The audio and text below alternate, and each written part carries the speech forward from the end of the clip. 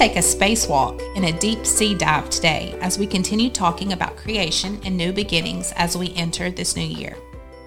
Genesis 1:14-23 says, "Then God said, 'Let there be lights in the expanse of the sky to separate the day from the night. They will serve as signs for seasons and for days and years. They will be lights in the expanse of the sky to provide light on earth.' And it was so. God made the two great lights, the greater light to rule over the day and the lesser light to rule over the night, as well as the stars. God placed them in the expanse of the sky to provide light on the earth, to rule the day and the night, and to separate light from darkness. And God saw that it was good.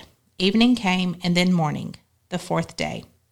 Then God said, 'Let the waters swarm with living creatures, and let birds fly above the earth across the expanse of the sky.'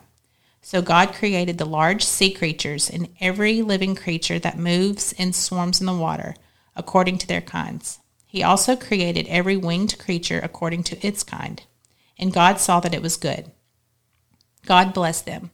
'Be fruitful, multiply, and fill the waters of the seas, and let the birds multiply on the earth.' Evening came, and then morning, the fifth day." Would you like to take an adventure out in space? Me too. Well, on day 4, God made the sun, moon, and stars, and he gave them a very special job to do.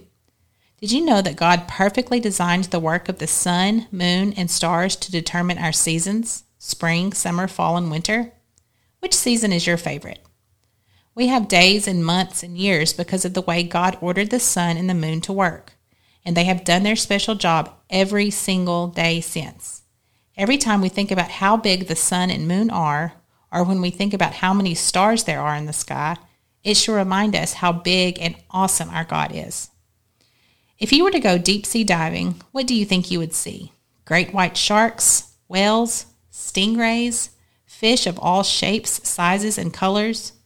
On the 5th day, God made them all. Isn't God creative?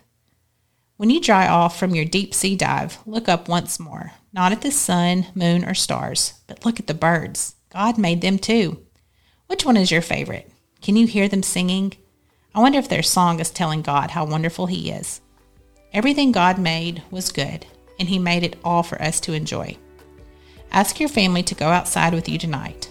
Look up at the moon and the stars. Tell God how amazing he is, and maybe sing a song to him with the birds. He is so good to us.